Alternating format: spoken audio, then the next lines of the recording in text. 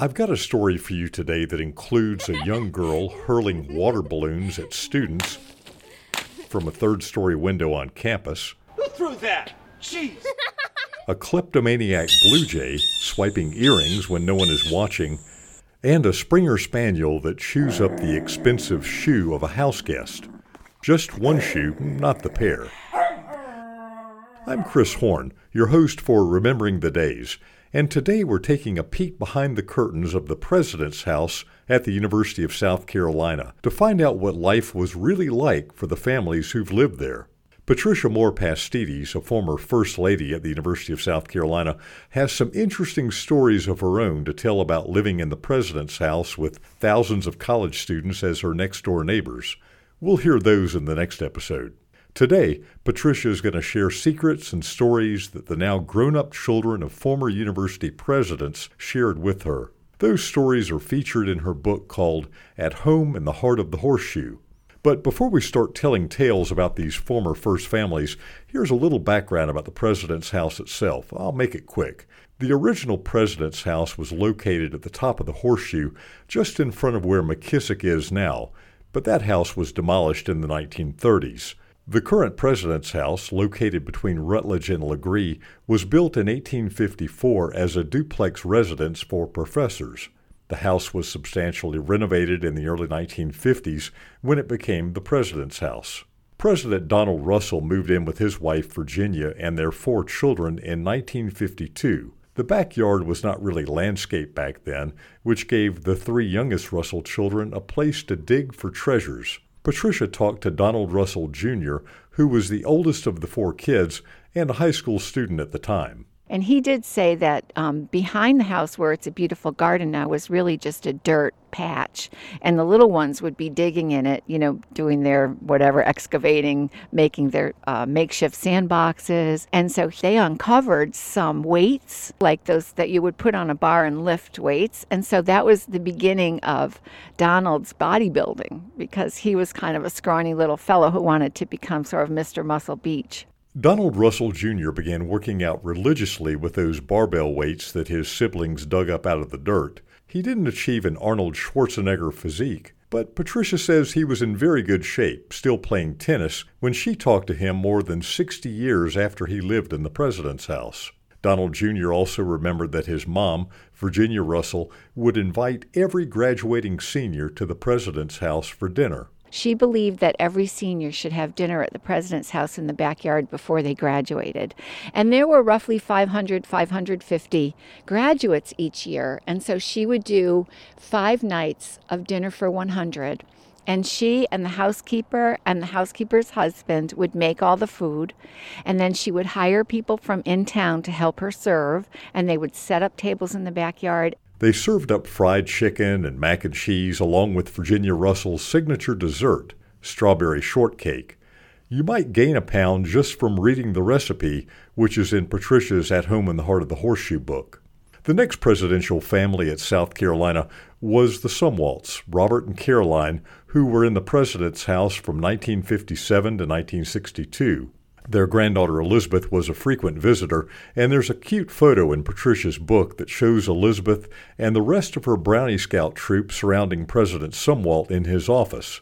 Elizabeth looks so angelic in that photo. She told a funny one about she was at the 3rd floor of the President's House with an older cousin one day, and they were dropping water balloons down on the students who were walking below. And she said, we weren't really trying to hit them. We just wanted to scare them, so we dropped them like to one side or the other. So she got into a fair bit of mischief there in the President's House. President Jones took the helm in 1962 and led the university until 1974. A tumultuous era everywhere in the United States that at the University of South Carolina was punctuated by enormous campus growth, Vietnam War protests, the streaking fad, and so on. The Joneses had 5 children, 4 boys and a girl nicknamed Sissy, who had a lot of stories to share with Patricia. She's quite the animal lover, and she still is today. But she owned a horse, and they kept it down at the state fairgrounds. And from time to time, she would bring it up to the house and just leave it behind the President's House. But I guess the horticulturist of the time wasn't too happy about that because of the messes the horse would leave behind. Sissy rescued a blue jay, named it Vida, and kept it as a pet. Vida would fly around inside the president's house and was attracted to shiny objects. She said every afternoon her mother would sit in the library and have her cocktail, and she'd pull off her earrings, relax, kick back after a busy day. And she started realizing that her jewelry was missing. And when they went to dry clean the draperies and they took down these big draperies with the valances, that's where they found her earrings. So this blue jay had actually been stealing them and putting them up there. Sissy also kept a sparrow named Boris and a parakeet named Jerry. She bought a live gamecock rooster named Rusty for her father and even had a garnet and black harness made for the bird so he could be walked around outside. Students living next door in Legree Residence Hall complained about the rooster crowing at all hours of the day and night.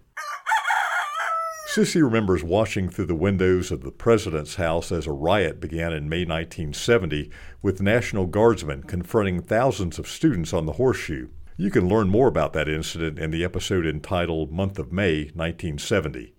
After the Joneses came the Pattersons, President William Patterson and his wife Mary Alice.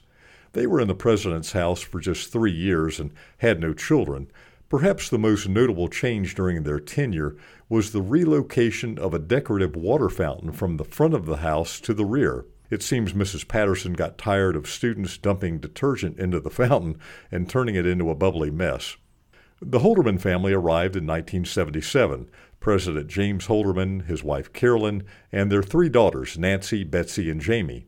They had a 14-year-old schnauzer named Missy who, having reached a ripe old age for a dog, expired one day at just the wrong time. The dog died at a very inopportune time when Mrs. Holderman had just received a call that a dignitary was on their way to the house. So the kids came running in and said the dog died, and she wrapped the dog up in its favorite blanket and put it in the freezer of the garden house because she said, we just can't deal with the dog now. Now, before anyone gets upset, Missy the Schnauzer was only temporarily frozen after her death. She was properly buried in the president's house garden and to this day, so far as we know, still rests in peace there. John and Norma Palms were the next president and first lady to occupy the president's house. Their children were grown, but they had a dog named Lady Carolina, a mischievous Springer Spaniel. One night they had some honorary degree recipients that were staying at the house, and they had gone out to the dinner on Friday night, and then the graduation was going to be Saturday morning. And when they got back from the dinner, the wife discovered that the dog had chewed up one of her shoes, that pair that she was supposed to wear to graduation.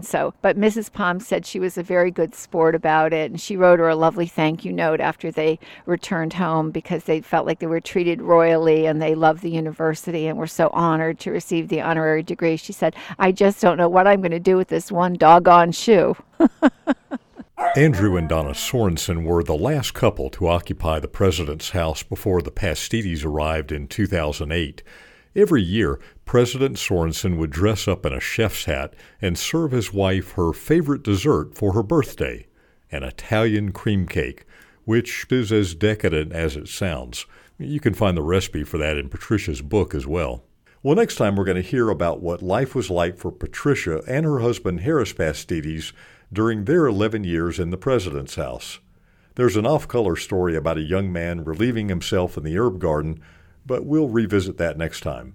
Today's episode is sponsored by the University of South Carolina Press, publisher of books that illuminate the history and culture of South Carolina and the American South. Learn more at uscpress.com. At that website, you can also use the promo code JMOORE, that's the letters JMOORE, to get 25% off Patricia's book, At Home in the Heart of the Horseshoe, and her 2 cookbooks that highlight the Mediterranean diet.